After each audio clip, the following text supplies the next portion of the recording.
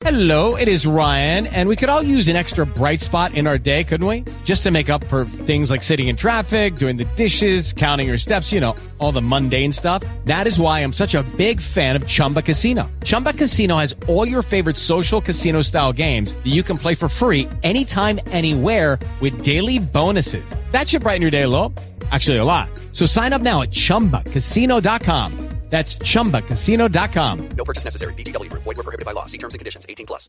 Lucky Land Casino, asking people, what's the weirdest place you've gotten lucky? Lucky? In line at the deli, I guess? Aha, in my dentist's office.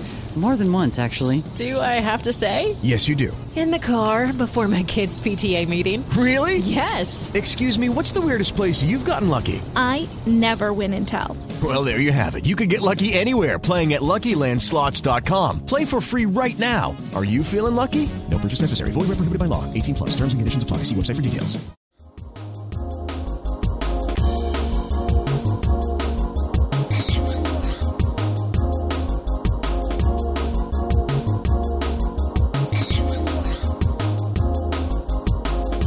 Hey listeners, this is Caleb, and this is our recap for episode 211 of Alohomora.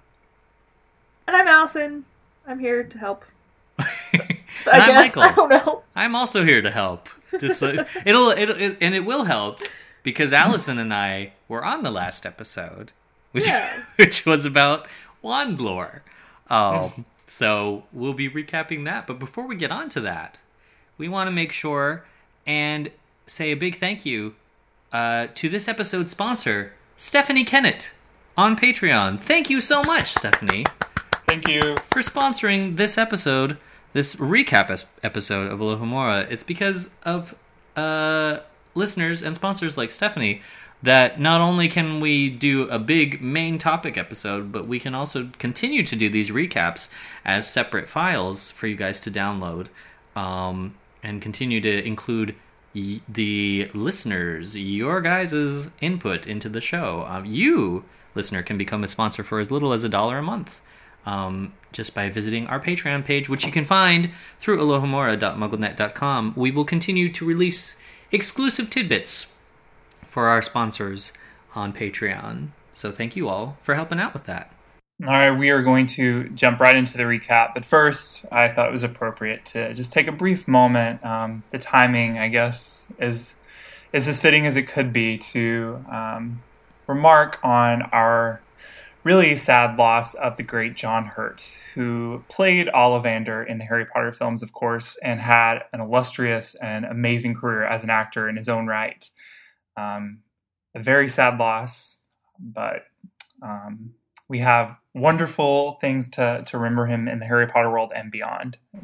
I know. You guys want to say anything else about him? I was kind of flabbergasted with the timing of this, that this happened when it did, because I was actually listening back to the episode about Wandlore, and there was a section where I think Allison or Kat said, "Is Ollivander still alive?" And we were just like, "Oh man, yeah, he's gonna live forever."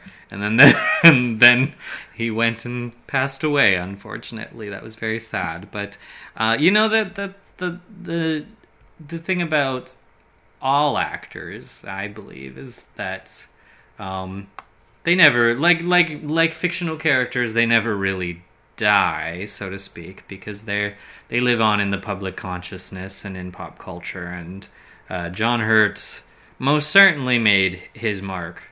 He did on popular culture. My memories from him, not including Harry Potter, also come from he was actually quite a prolific voice actor, and you can hear him in not one of my favorite movies, but it's definitely one you have to watch if you're a Disney fan, and he's probably the highlight of it. He's the villain in The Black Cauldron. Yeah, so one of Disney's creepiest villains, definitely thanks to his excellent voice work. And of course, he's also a major part of the Indiana Jones series. And I mean, who could forget? He's the first guy who an alien bursts out of in the Alien series. So yeah, he's definitely left his mark on on pop culture and the public consciousness. Yeah, I've kind of just realized as I was thinking about it, he's been very much in the magical fictional things I enjoy. He's very much a quieter but very important thing. As Ollivander, as the dragon in Merlin, which is one of my favorite shows, and as the War Doctor in Doctor Who, where he did an excellent job kind of tying together old Who and new Who in a lot of ways in a very powerful episode. So a little bit quieter, but nonetheless a huge, huge impact on a lot of things that have had an impact on me. So, and one of those cast members who truly was like perfect casting. Yeah, he is Ollivander off of the page. He matches the description perfectly, and I think that was important because Ollivander as a character is this balance of you find him intriguing, but at the same time off-putting and kind of mysterious and a little disturbing. And he got all of that. And I remember being so beyond thrilled when I heard that he was confirmed for Deathly Hallows Part 2. Because I was so worried that they weren't going to get him back. Or even use him since they cut him out of Goblet. So I knew he wanted to come back for Goblet. So that was so exciting to see that he was able to come back, and he still had that perfect Ollivander character, like he hadn't been out of the role for, what was it, 6 years? No, more than that, 10 years. 10 years since he had done it. Yeah. So. And if you want to see one of his most recent roles, I think he still actually has a couple of films still to come out. But he was in Jackie with Natalie Portman. Oh, he was. And, he plays a priest. And altogether, I don't want to get too long into it. I thought Jackie was okay as a movie, but Natalie Portman is obviously a brilliant actress, and the two of them have some really captivating scenes, and it just shows that he is still one of the best actors in the game. And it's just, you should go see the movie because some of those dialogue scenes are just really fantastic. But onward with the recap. So our first comment comes from Veggie Puff, and it says, regarding Hagrid and his umbrella, we know that the Elder Wand can repair other wands. What if Dumbledore repaired Hagrid's wand, but then bid him hide it so they wouldn't be discovered? Perhaps that is why Hagrid is so good with his umbrella. Oh. I kind of like that. What if the wand is forming the handle of the umbrella? Yeah, so because I think, a couple of listeners pointed out in response to this that we know, the umbrella has pieces of Hagrid's wand, but beyond, coming together, we don't have that many details about it. That's really, gosh, I didn't think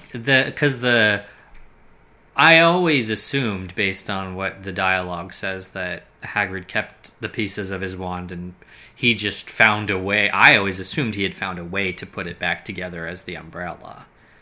Because obviously his wand is in the umbrella.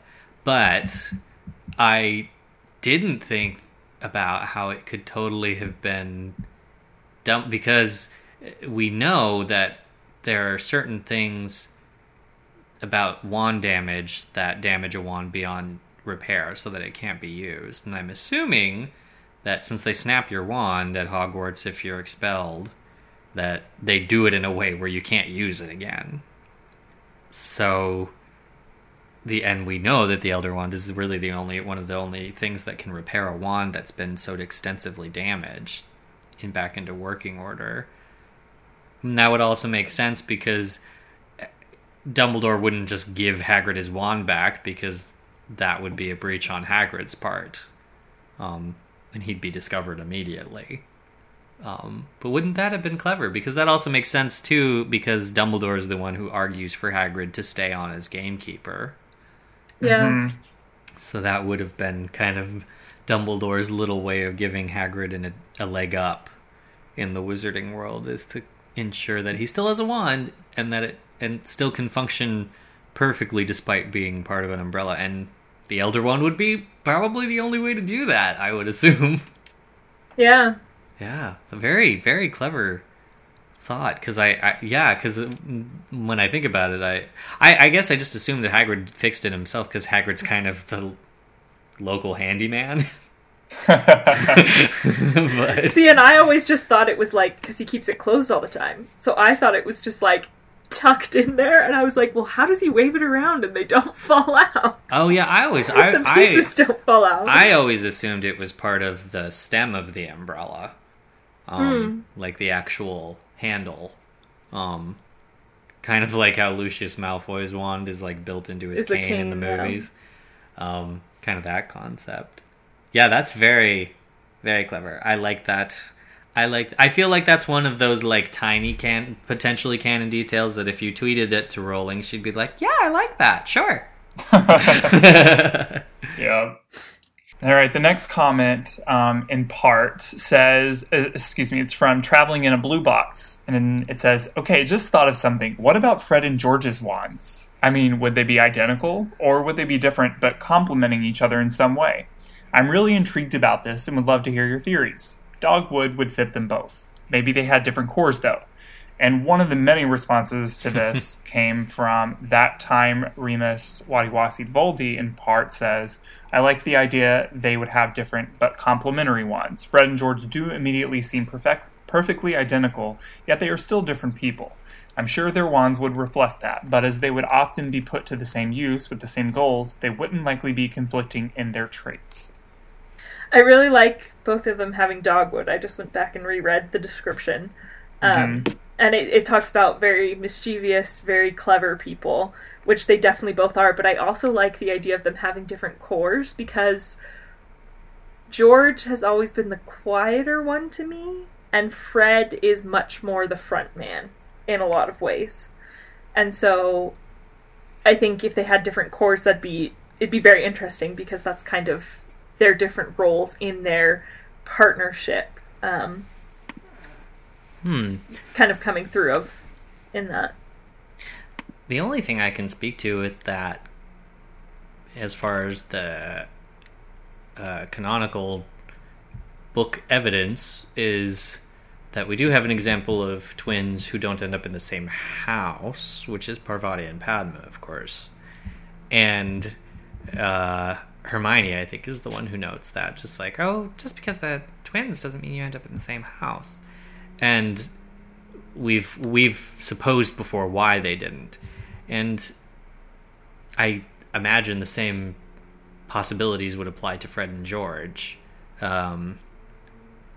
If their wands weren't the same, which I could see that, but that brings up another issue, which is that brings up that kind of a known issue of a priori incantatem potential issue, especially if their cores came from the same animal. Like if it was the same unicorn that they, or whatever their core is. That would be interesting. But I don't, I like, if they weren't the same exact wand, I would think that they would at least be complementary wands. Somehow they're because Ollivander's list calls out a few wandwoods that have affinities for each other.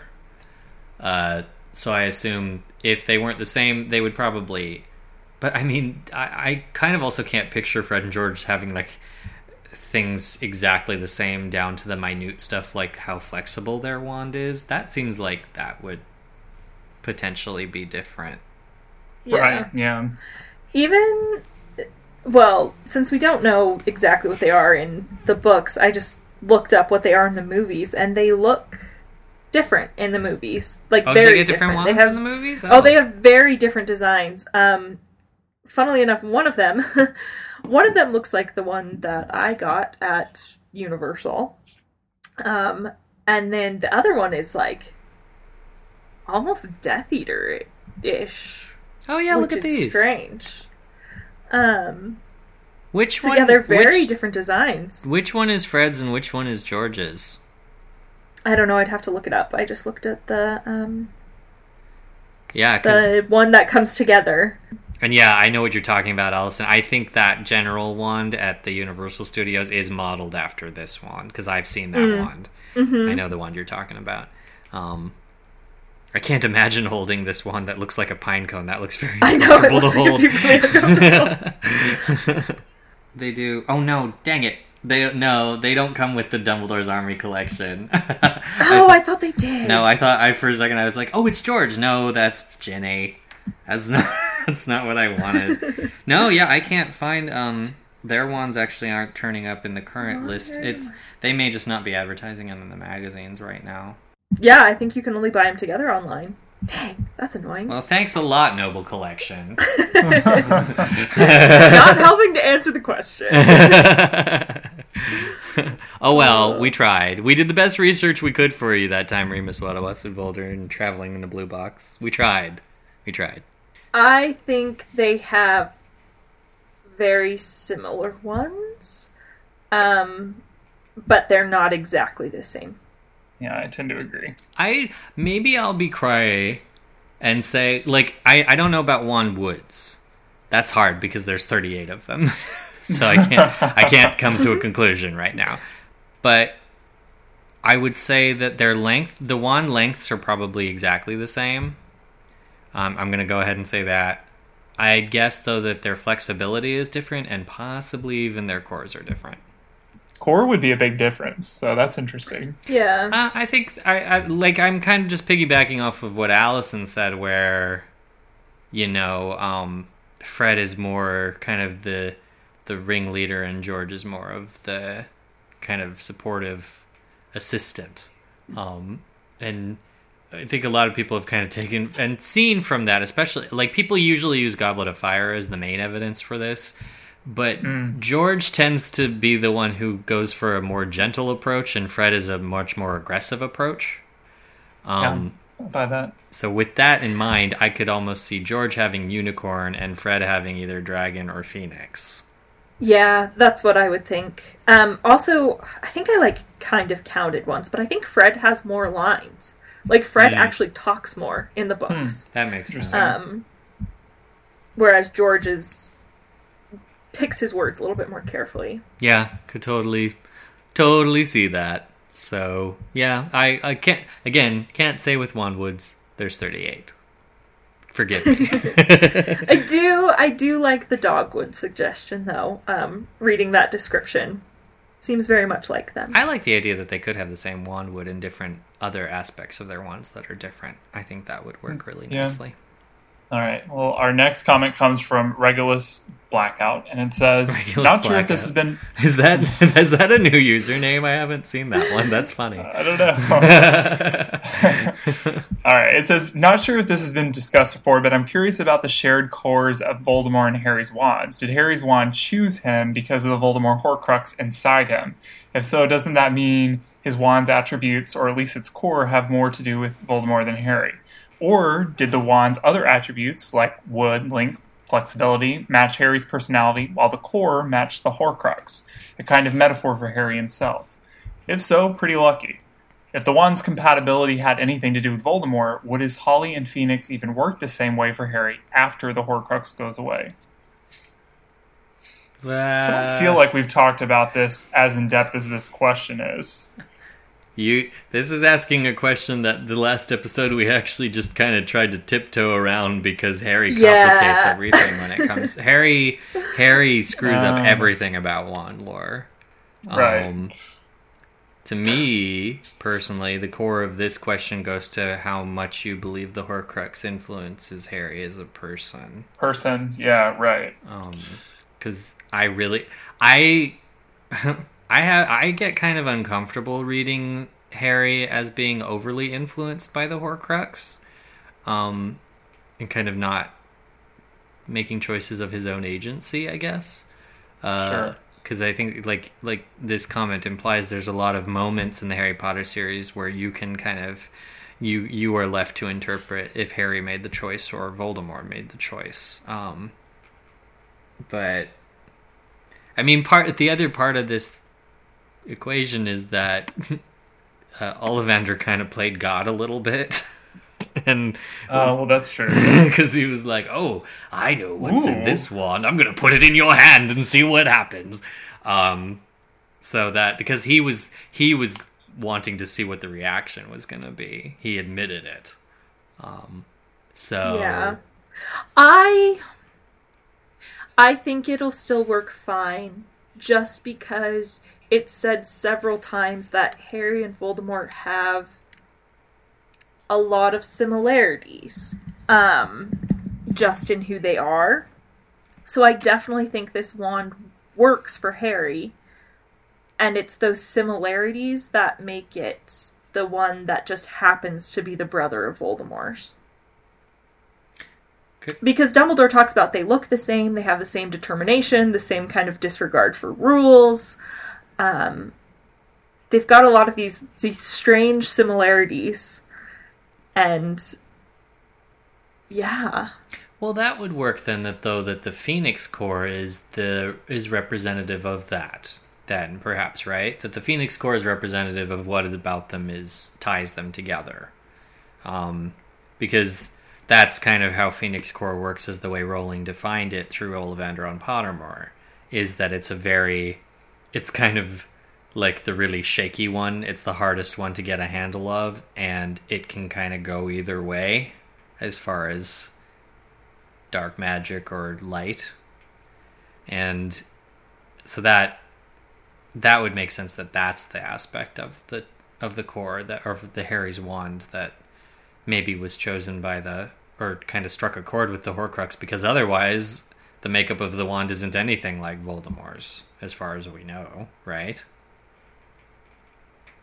Yeah, I mean, it's just the fact that they have the same core. Because Voldemort's is you, Harry's is Holly. Harry's is 10. They've got different... 10 and how many? 11? 10 3/4. 10 3/4, I think, right? Harry, what's your wand? Isn't it the same as ours? That's what I thought, but now I'm doubting myself and thinking that it might be 11 inches. It might be 11 inches. Oh, dang. Yeah, I know, that's bad. We should know that. Yeah, it's 11 inches long. And it's Hermione's that's 10 yeah, that's right. Hermione's was the same as ours. And his was supple. We don't know Voldemort's I don't think flexibility, but I think we know that it's like it's a longer wand. Yeah, it's like 13 inches, right? It's 13 and a half. So yeah, that's otherwise but yet just purely because of the same core, that's what makes them brother wands. Because they both came from Fox. Yeah. So that, yeah. I guess I'm okay with that if we're attributing that to that just being the core. That makes sense to me, but it's almost like it's hard to say too, because I think Ollivander knew that was going to happen. Not even knowing about the Horcrux, he just knew that there was a destined connection between them, so he made the choice to put the wand in Harry's hand. Yeah, that's tough. I think that's where the luck part can be eliminated, because that's Ollivander's doing. I pin that on him. Otherwise, yeah, I guess the wand would have sensed that. That makes sense. Yeah, so maybe a wand that is exactly the same with a different phoenix feather would have done just as much for Harry. Yeah. Yes. Yeah. And okay, then this wand is specifically doing something for him because of the Horcrux, because it's Fox's feather. But if we have another feather, it does the same. Oh my god, that would be such a good question to ask J.K. Rowling. Why has nobody asked her that yet? That is a good question. That's a great question. If you handed Harry the same exact wand, but the feather wasn't from Fox, but it was still a phoenix feather, what would it be just as effective? Mm-hmm. Yeah, I think an easy answer is, well, there is no such wand. But, it'd be slightly different. The flexibility might be a little different. But all right, bear with us, Joe. Deal in hypotheticals for a moment. I think that's a good way to put it, Caleb. I think, because that actually, for me, susses out a little better why what exactly it is about Harry's wand that connects it to Voldemort's and connects Harry to Voldemort. So yeah, I think that's a good way to frame it. Take away that one aspect, and would the wand still work? Yeah, probably. All right. Well, those are our recap comments for this week. As with every week, there are so many more great comments and discussions within each comment happening on our main site. So please continue the discussion over there at alohomora.mugglenet.com. Yeah, major shout out this week, listeners, to you. Like, I was starting to get a little worried about where some of you went, and suddenly this week I looked down and the comments had exploded. So that wand talk, man, everyone's up for it. Apparently it was a bit of a topic thing because you guys just flooded to wand lore. We have, like, currently as we're recording, we have over 160 comments. I'm sure the discussion will continue on. And again, we want to thank for making that discussion continue on Stephanie Kennett. Once again on Patreon. Thank you again, Stephanie. And we want to once again remind you, the listeners, that you can check out patreon.com/Alohomora to help us out with the show and keep the show going. Now that we host 2 different files, we've got a lot of megabytes that we're putting out there for you guys to hear the show. And it costs a little more to make sure those files can be hosted. So we appreciate you guys helping us out with that. You can sponsor us for as little as $1 a month. That's all it takes to keep Alohomora and the conversation going. And if you sponsor us on Patreon, we have been talking, you'll notice in our next episode, we might have a little idea of something sneaky we might add up there as a perk for all of you that sponsor us. Because our topic this week is Ilvermorny, which has a very special song that goes along with it. Choose it. So you can hear all about that on our topic episode. So we will talk to you all then. I'm Allison Sigurd. I'm Michael Harley. And I'm Caleb Graves. Talk to you soon.